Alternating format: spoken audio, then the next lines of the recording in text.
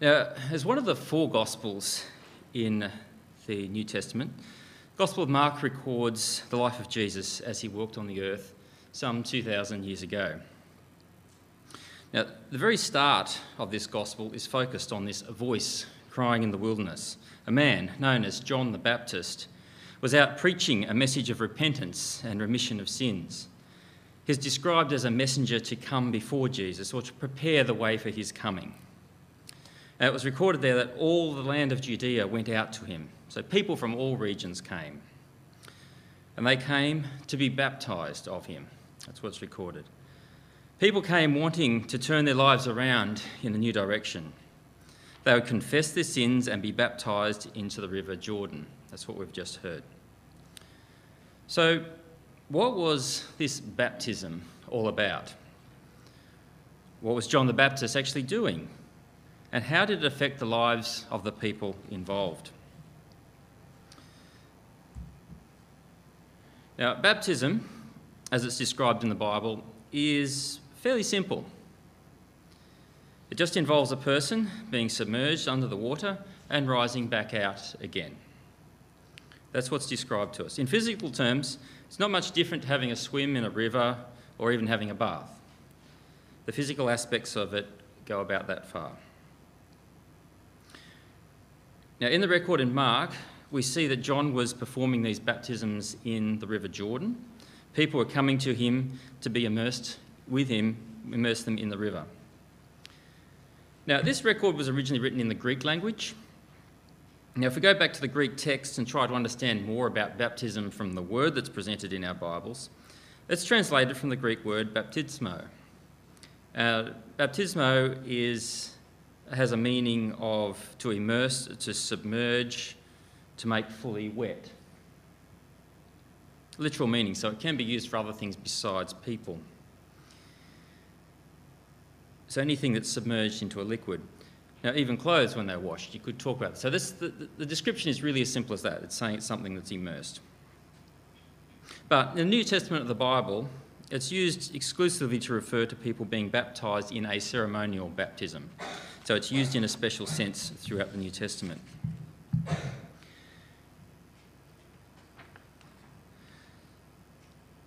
Now, the people coming to John the Baptist for baptism were looking for something a little bit more than a wash. They could have done that themselves. They wanted something more. Look in verse 4.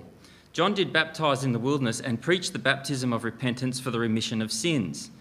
And there went out unto him all in the land of Judea, and they of Jerusalem, and they all baptised of him in the river Jordan, confessing their sins. So there's these ideas of repentance and sins.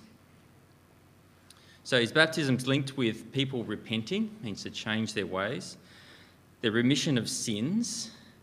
And the act of the baptism is something that involved more than just this physical action of water. The people themselves were changed as part of this process. And it signified a turning point in their lives where they left behind an old way and turned to something new. Now, while John the Baptist is known for his teaching of baptism, and that's mainly what he is known about, it didn't end with him. As we go through the Gospels, we find out baptism is an ongoing theme, even past the time of John the Baptist. In our reading tonight, Mark chapter 1, we see the introduction of Jesus. It records John the Baptist teaching that Jesus was to come and he would be greater than he himself was. He knew that Jesus would also continue this concept of baptism. We saw that in verse 7. And he preached, saying, "There comes one mightier than I after me, the latchet of whose shoes I am not worthy to stoop down and unloose. I indeed have baptized you with water, but he shall baptize you with the Holy Spirit." And it came to pass in those days that Jesus came from Nazareth of Galilee and was baptized of John in the Jordan. So John knew that Jesus was to come and he would also be baptizing, and Jesus himself was baptized by John the Baptist. Now, the Gospel then goes on to record the life and the teachings of Jesus. Jesus would continue to teach the need for repentance, and as John had, but he would take that to a whole new level. Similarly, the baptism of Jesus took on the form of the baptism of John, but in Jesus it took on also a whole new level. In the Gospel of John, chapter 4, we see mention about Jesus performing baptisms. So John is another record, just like Mark, which describes the incidents regarding the life of Jesus. Chapter 4, verse 1, we see a little description here about how Jesus was going with his teaching and with baptism. Verse 1 of John 4. Now here it refers to what the Pharisees, now they're the religious leaders at the time of Jesus, or one of the groups of religious leaders, and it's what they understood about Jesus baptising. It says there, when therefore the Lord knew how the Pharisees had heard that Jesus made and baptised more disciples than John, though Jesus himself baptised not, but his disciples, he left Judea and departed again to Galilee. So at this point, Jesus and his disciples were baptising more people than John the Baptist. But at this time, Jesus moved on to the region of Galilee when his fame started causing conflict with the Pharisees in Judea. So baptism continued to be a feature of the ministry of Jesus.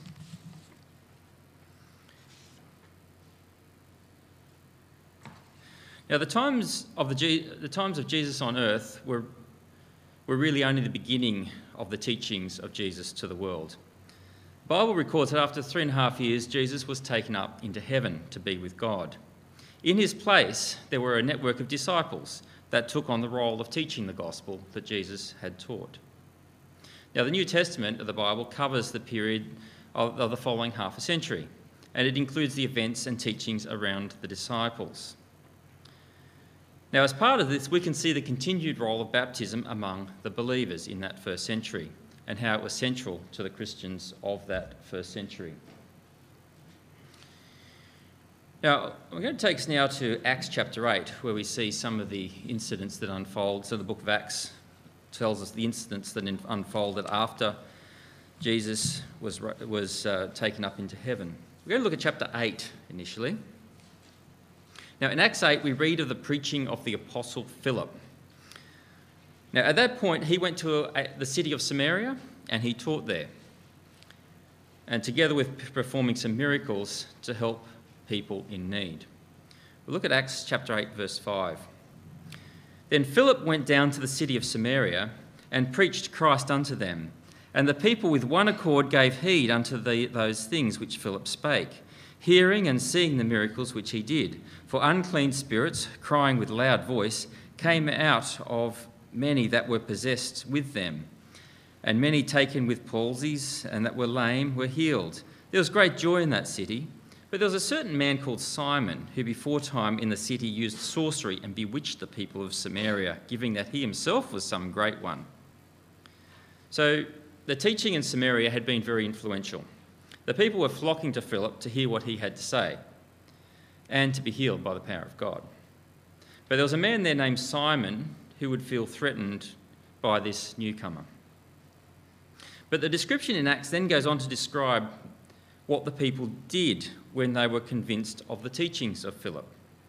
Clearly, this teaching would have changed how they lived their lives. But when the record speaks of the response to the belief, the initial response to belief is to be baptised. We see that in verse 12. But when they believed Philip preaching the things concerning the kingdom of God and the name of Jesus Christ, they were baptised, both men and women. Then Simon himself believed also, and when he was baptised, he continued with Philip and wondered, beholding the miracles and signs which were done. So the pattern is similar through the records of teachings of this time. Belief and baptism go hand in hand. This is the expected outcome of someone believing the gospel of the kingdom of God.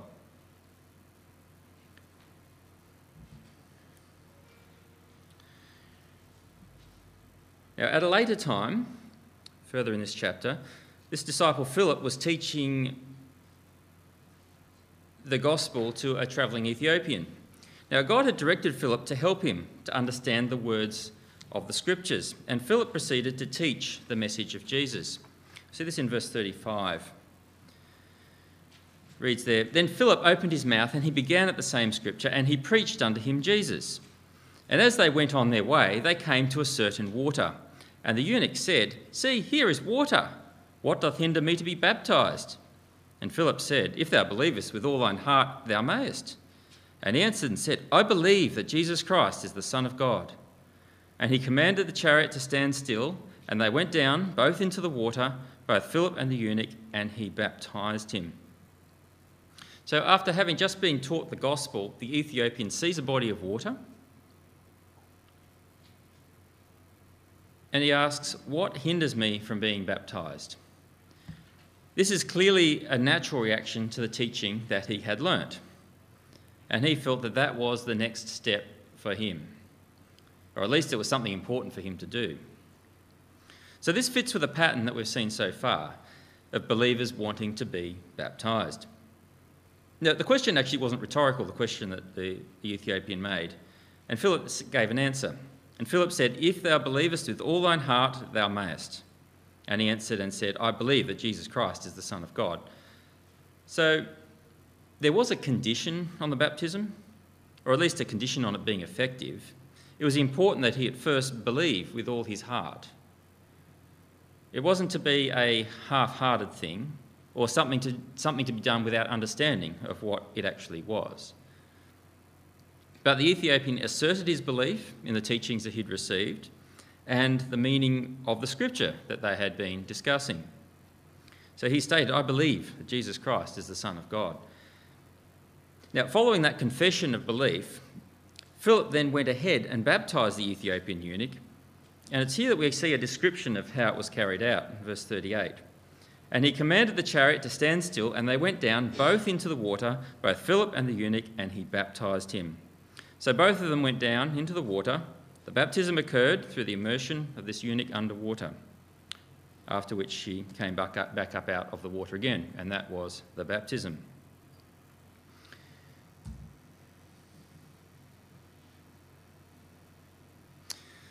Now, if we move forward to Acts chapter 19, we find the Apostle Paul coming to the city of Ephesus,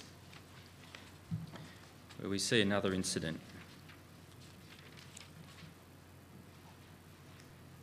I'm just going to read from the start of this chapter. Now, it's here that the topic of baptism is discussed. Now, as part of this incident, we find that baptism isn't just baptism.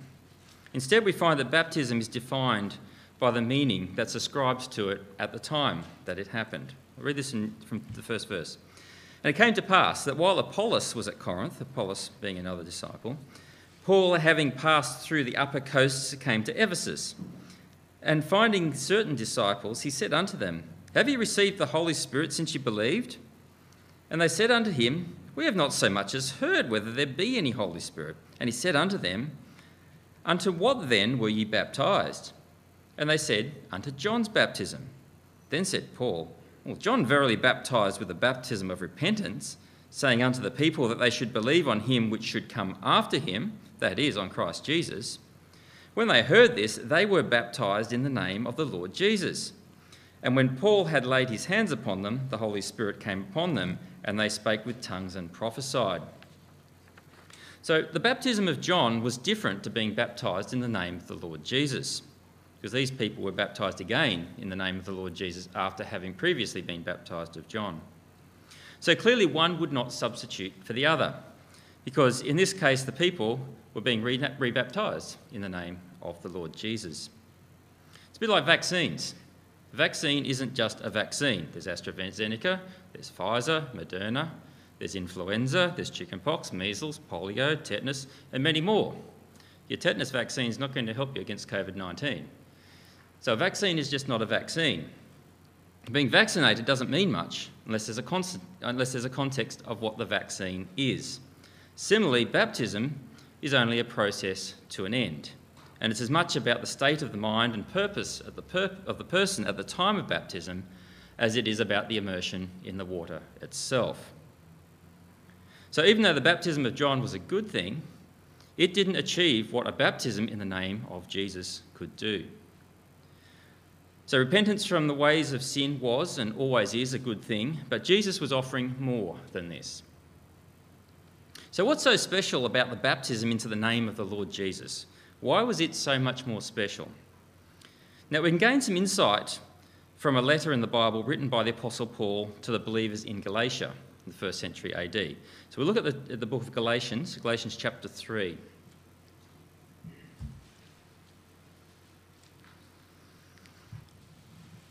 So we're looking at Galatians chapter 3. Now here, the Apostle Paul is disappointed that the Galatians have shifted focus from the teachings of Jesus and instead have placed importance on the Jewish law.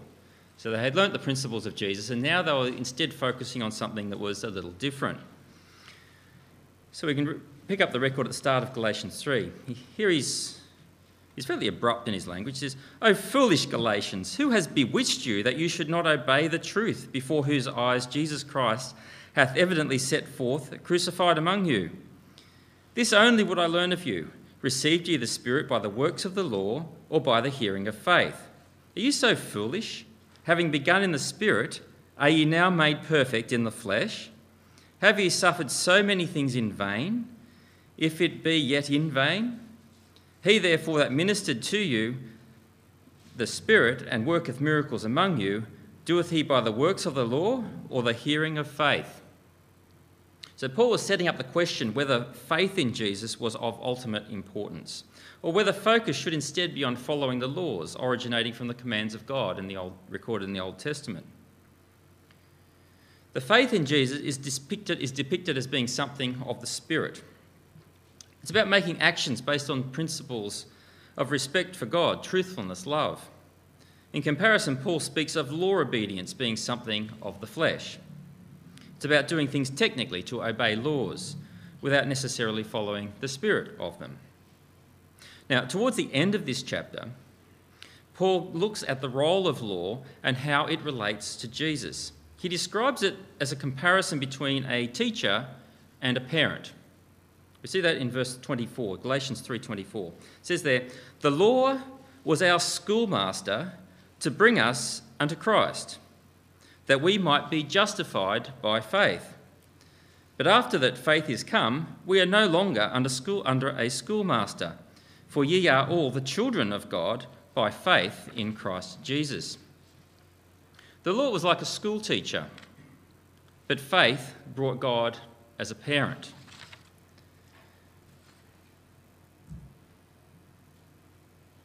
Now, it's here that baptism is brought into the picture. Baptism into Christ is equated to putting on Christ. Verse 27. "For as many of you as have been baptised into Christ have put on Christ. There is neither Jew nor Greek, there is neither bond nor free, there is neither male nor female, for ye are all one in Christ Jesus. And if ye be Christ's, then are ye Abraham's seed, and heirs according to the promise."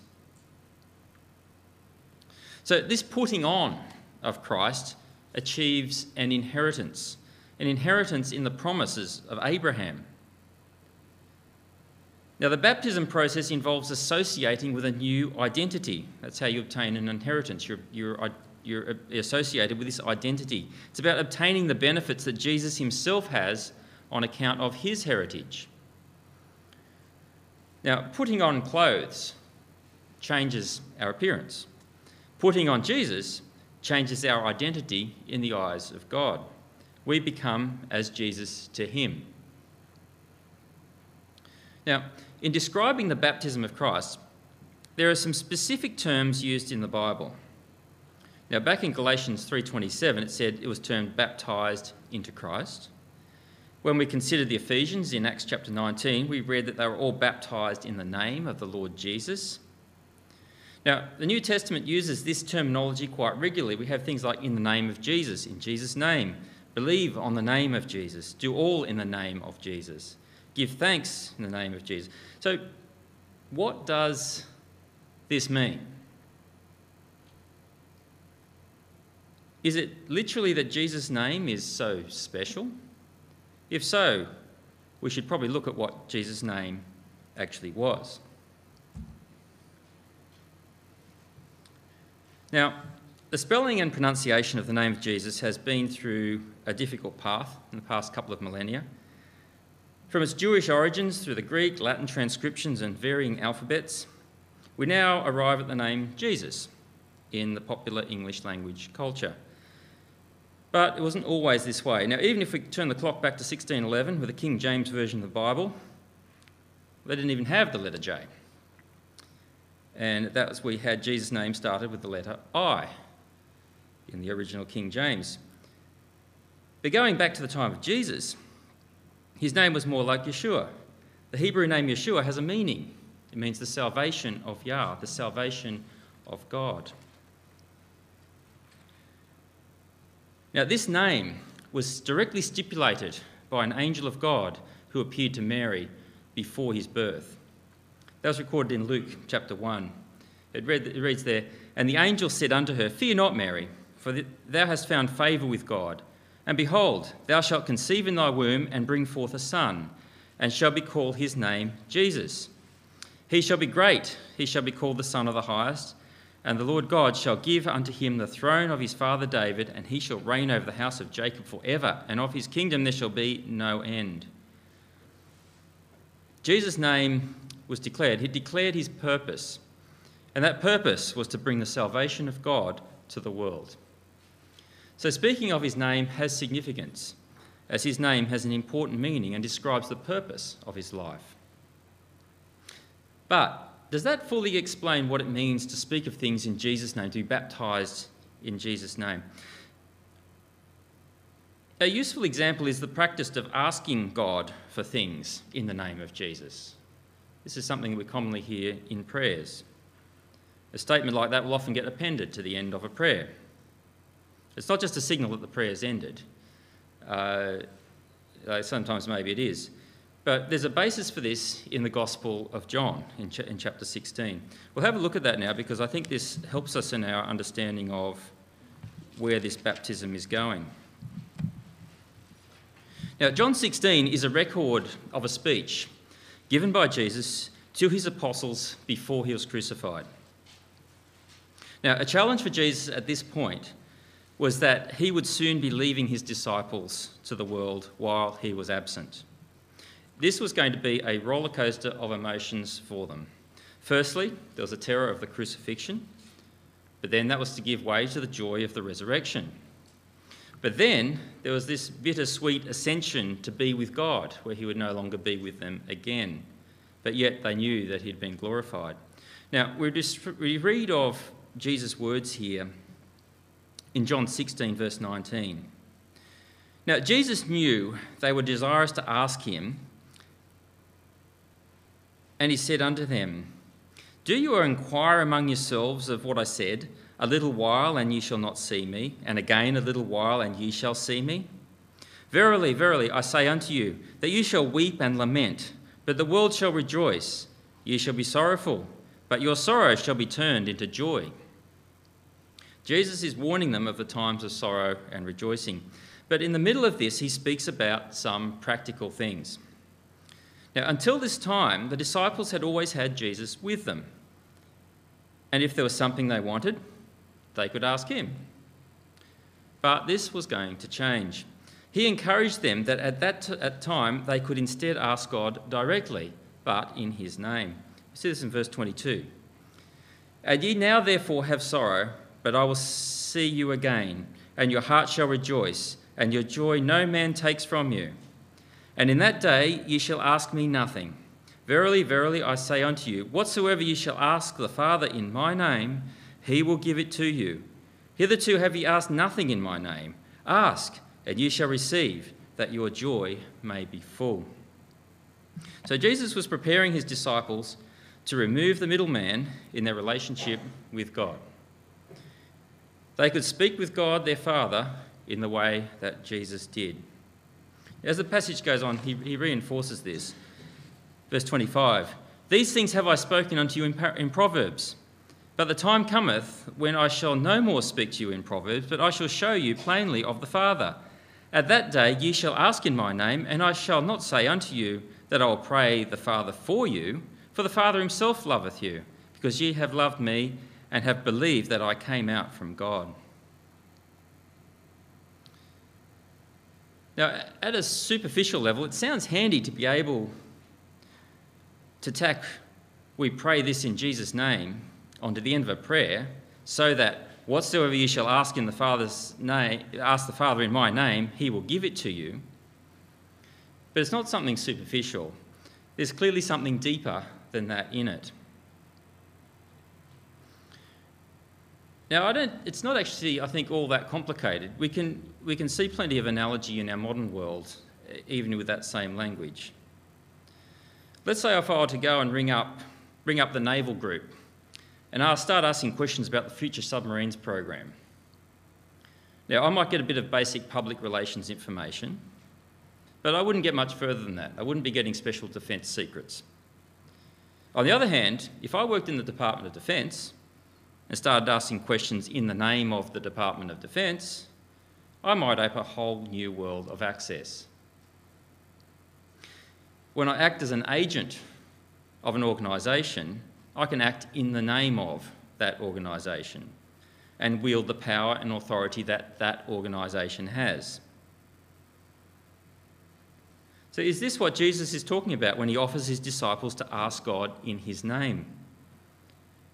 It would seem so. There's a mechanism so that when we speak to God, he sees this as Jesus speaking to him, as the organisation of Jesus, the collective peoples in his name.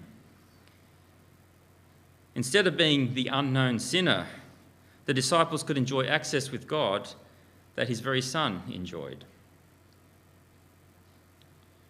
But this is really what we've already seen in Galatians. In Galatians it said, "For as many of you have been baptised into Christ, have put on Christ." The putting on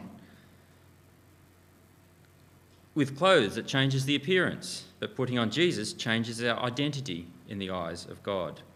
We become as Jesus to him. This is all linked back to the baptism.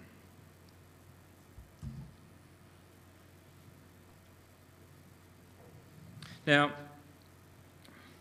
it gets a bit deeper than this. There's another connection back to this. Now, a section of the Bible that really speaks about joining together with Jesus is the letter to Romans, and in chapter 6 in particular. So we're just going to spend a little bit of time exploring how this is explained in that letter to the Romans. Now, here we see a connection made back to baptism, where it's a symbol that's used in identifying with Christ. Romans 6 verse 3. "Know ye not that so many of us as were baptised into Jesus Christ were baptised into his death? Therefore we are buried with him by baptism into death, that like as Christ was raised up from the dead by the glory of the Father, even so we also should walk in newness of life. For if we had been planted together in the likeness of his death, we shall also in the likeness of his resurrection." So baptism is a symbol of identification with the death and resurrection of Jesus. By taking that step with God, we participate in a real way in the death and resurrection of Jesus. God has offered a connection with Jesus, symbolised in baptism, that brings life. But we can take a step back from this and say, well, what is really going on here? Now, to do that, we can look at the concept of sin, because that's what this was all about. Now, the book of Romans here has quite a lot to say about sin. In Romans 5, we read that sin was introduced into the world by the first man, Adam, and that has caused human mortality. Romans 5:12. "By one man sin entered the world, and death by sin, and so death passed upon all men, for all have sinned. Therefore, as by the offence of one judgment came upon all men to condemnation." That's verse 18. So sin is a term that's used to describe when people ignore the commandments of God and instead they do what they think is right themselves. And this is what happened with Adam in the Garden of Eden. Adam ignored what God said and thought he knew better about what was right and wrong. Now, people have been mortal and suffered death on account of sin, but God has offered a solution for sin, and we can see a hint of God's solution back in Romans chapter 4. There he says, "Blessed are those whose lawless deeds are forgiven and whose sins are covered. Blessed is the man against whom the Lord will not count his sin." So people are blessed if God doesn't count their sin. And this opens up the question, how can you stop your sins being counted? This chapter of Romans then considers a particular person named Abraham. It's stated that his faith was counted unto him as righteousness, the same idea of being counted. Then goes on to say that that was not limited to him.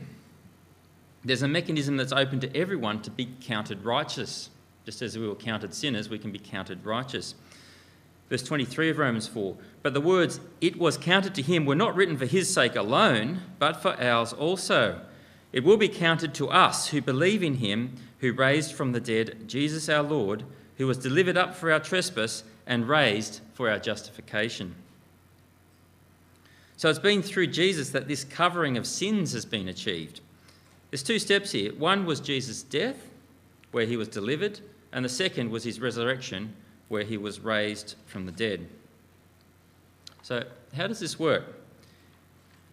And how does the life of Jesus affect us? So that's really the gap here. We can see how there's a solution for Jesus. How does that affect us? Moving on to chapter 5, verse 9, he says, being now justified by his blood, we shall be saved from wrath through him. For if, when we were enemies, we were reconciled to God by the death of his Son, much more being reconciled, we will be saved by his life. There's a reconciliation by Jesus' death, and then a saving by his life. So this means the resurrection of Jesus has a saving power to everyone who participates. Now, reconciliation in death goes back to the punishment of sins. Given that the punishment of sin is death, it makes sense that the death is the part of the reconciliation process. But why the death of Jesus for our reconciliation? Now, one reason of the significance of Jesus' death is that his death was not just. Jesus was without sin, and so he was not worthy of death. There's a description of this in Acts chapter 2, back over in the book of Acts. Acts chapter 2, verse 21, it reads there, and it shall come to pass that whosoever shall call on the name of the Lord shall be saved. Ye men of Israel, hear these words. Jesus of Nazareth, a man approved of God among you by miracles and wonders and signs, which God did by him in the midst of you, as ye yourselves know. Him, being delivered by the determined counsel and foreknowledge of God, ye have taken, and by wicked hands have crucified and slain, whom God hath raised up, having loosed the pains of death, because it was not possible that he should be holden of it. Death could not hold Jesus because he was not deserving of death. So God was right to raise him from the dead. God could raise him and still be righteous in doing that. So Jesus' death is special because by nature it was only temporary. Now that's in contrast to Adam's death, which was deserving. Now by inheritance we experience the death of Adam. But if we have access to this special death of Jesus instead, it can offer us a hope for death becoming something that's temporary instead of death being something that's permanent.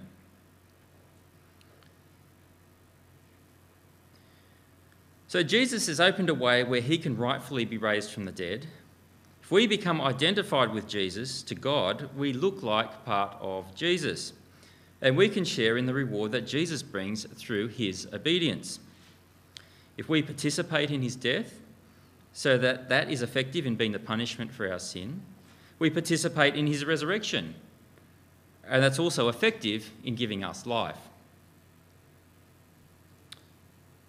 So we see in chapter 6, verse 22, but now being made free from sin and become servants to God, ye have your fruit unto holiness, and the end everlasting life. For the wages of sin is death, but the gift of God eternal life through Jesus Christ our Lord. So we have that hope of life through Jesus.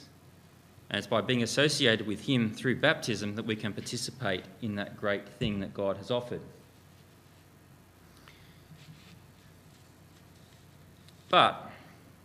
So based on that, we can see what baptism can achieve, what faith in Jesus and becoming part with Jesus, being associated with Jesus can achieve. But then we ask the question, well, do we need to do baptism? Can we just have the faith in Jesus? Now, the connection that baptism offers with Jesus is great. It offers that hope of life that can't be found anywhere else. It's a very significant connection. We see right through the scriptures that connection and what it might mean. But we can still ask, is it really necessary? Or is it just a technical detail that's not really that important? Is it really the faith that matters? We earlier looked at that letter of Paul to the Galatians. It contrasts works against faith. And it's there that the hearing of faith is endorsed. In Galatians 3:2 it said, "This only would I learn of you. Received ye the Spirit by the works of the law or the hearing of faith? Are you so foolish, having begun in the Spirit, that you are now perfect by the flesh? Is the physical act of baptism an act of the flesh that is something secondary?" It's a question that we ask. Now, in the Gospel of Mark, the words of Jesus are recorded on this subject. You have it here, Mark 16, verse 15. It says there, "And he said unto them, Go ye into all the world and preach the gospel to every creature. He that believeth and is baptized shall be saved, but he that believeth not shall be damned." In a very basic test of salvation, baptism is right there. He that believeth and is baptized shall be saved. He that believeth not shall be damned. It's a very telling passage, but you kind of left just that little bit put out in that of the four possible combinations of belief and baptism, 3 out of those 4 are included, and the very one we're interested in is not actually included in that. So the question of if you believe but are not baptised, it's not even in there. Certainly believe and baptised, put those two together and says, yes, that's the way to salvation. No belief, well, that's not going to get you salvation. It doesn't actually say what happens if you're believed but are not baptised. But it's almost as if that's not going to happen. That's the way that's written. It's written as if, well, who would do that? It's as if that's not even something that you would consider. The belief is the difficult step. That's the one where the believer will naturally want to follow the pathway that God has set down. Now, many years earlier than this, there's a record of another type of baptism. Now, in the biblical book of Kings, it records a Syrian military general named Naaman. Now, he visited Israel in an attempt to be healed of leprosy. He came to the prophet Elisha, who offered a healing. He said to him, "Go wash 7 times in the river Jordan." But the general nearly passed this up on account of pride. He goes and says, "Are not Abana and Pharpar rivers of Damascus better than all the waters of Israel? May I not wash in them and be clean?" So he turned and went away in a rage. Elisha had said to him, "Look, if you just go and wash in the river Jordan 7 times in the river Jordan, you'll be healed." And he says, "I'm not going to do that, because that's too simple." But God had put before him a very specific thing that he was told to do. It wasn't a particularly hard thing to do, but it was specific nonetheless.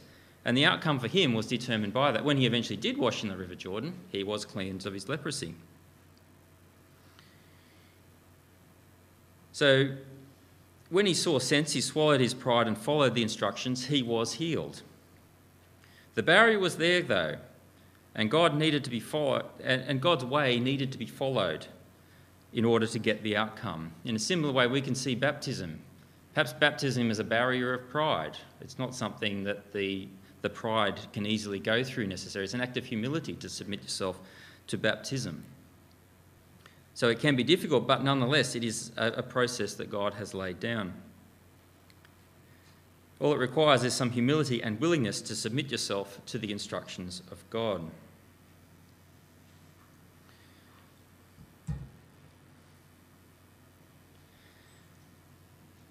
There's still one question that I haven't really addressed, and that is, what really changes to someone who is baptised? You have a bath, you come out cleaner. You have a baptism, I guess you come out a little bit physically cleaner, depending on the water that you're baptised in. But that's not the point. Now, a feature of baptism that it's a marker in a person's life journey. It's an act that allows people to divide their life into a period that was the old person and a period that's the new person. If you look back at the footprints behind you, there's one spot where there's a line that marks the new life as you walk through your life. It's that one point where you've changed and made that commitment to God. It's a sign of a commitment, recognition that there needs to be a change. It gives freedom to wash away the past, to build a new person in Christ. We're going to turn to the book of Colossians, Colossians chapter 3, because this speaks about this very topic. It talks about being risen with Christ and what that means,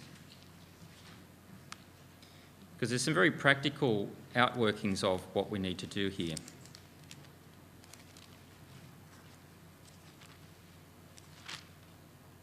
So we look at Colossians 3 from verse 1.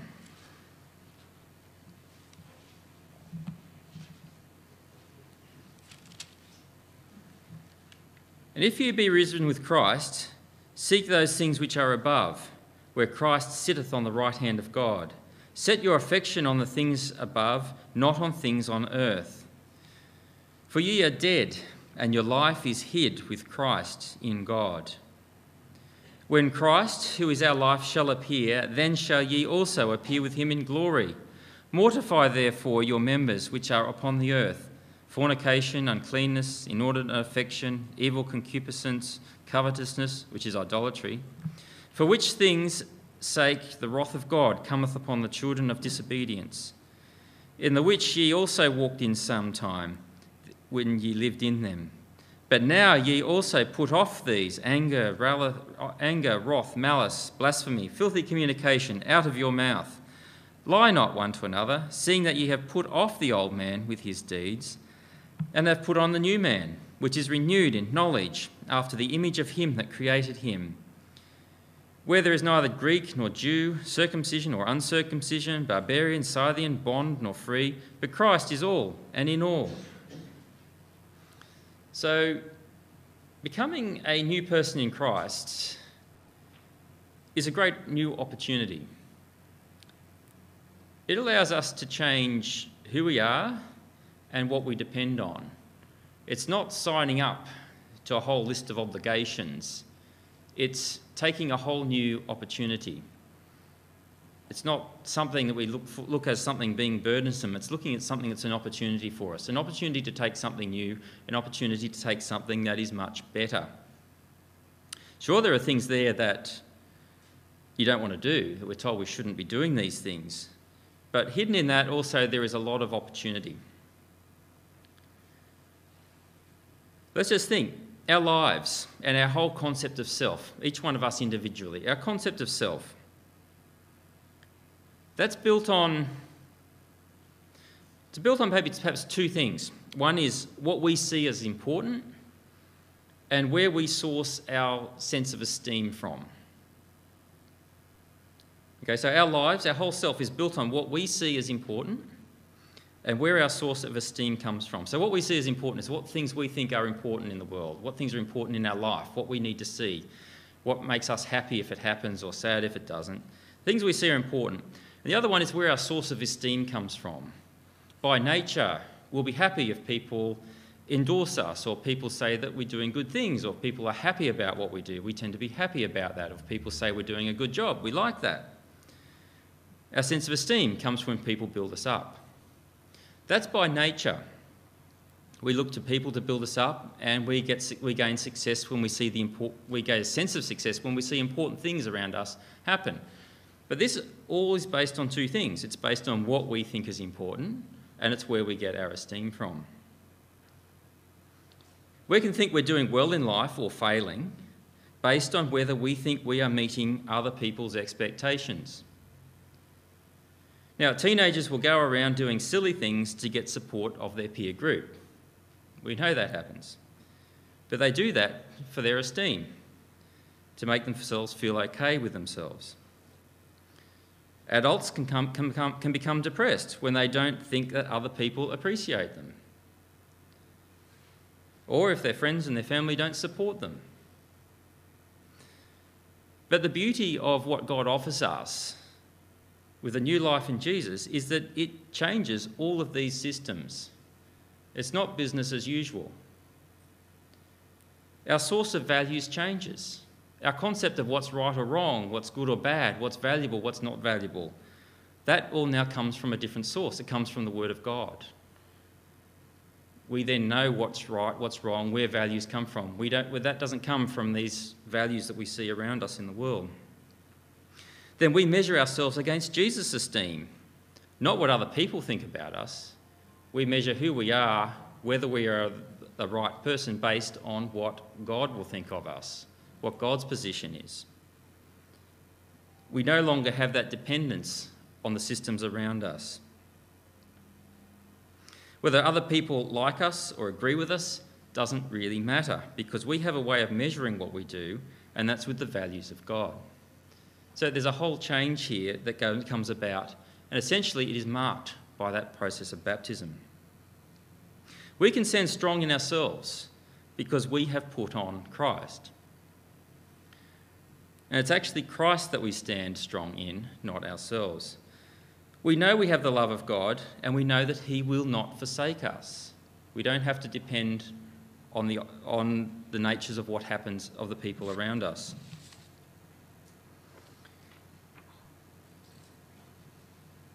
Hebrews 13 verse 5 reads this: "Let your conversation be without covetousness, and be content with such things as you have.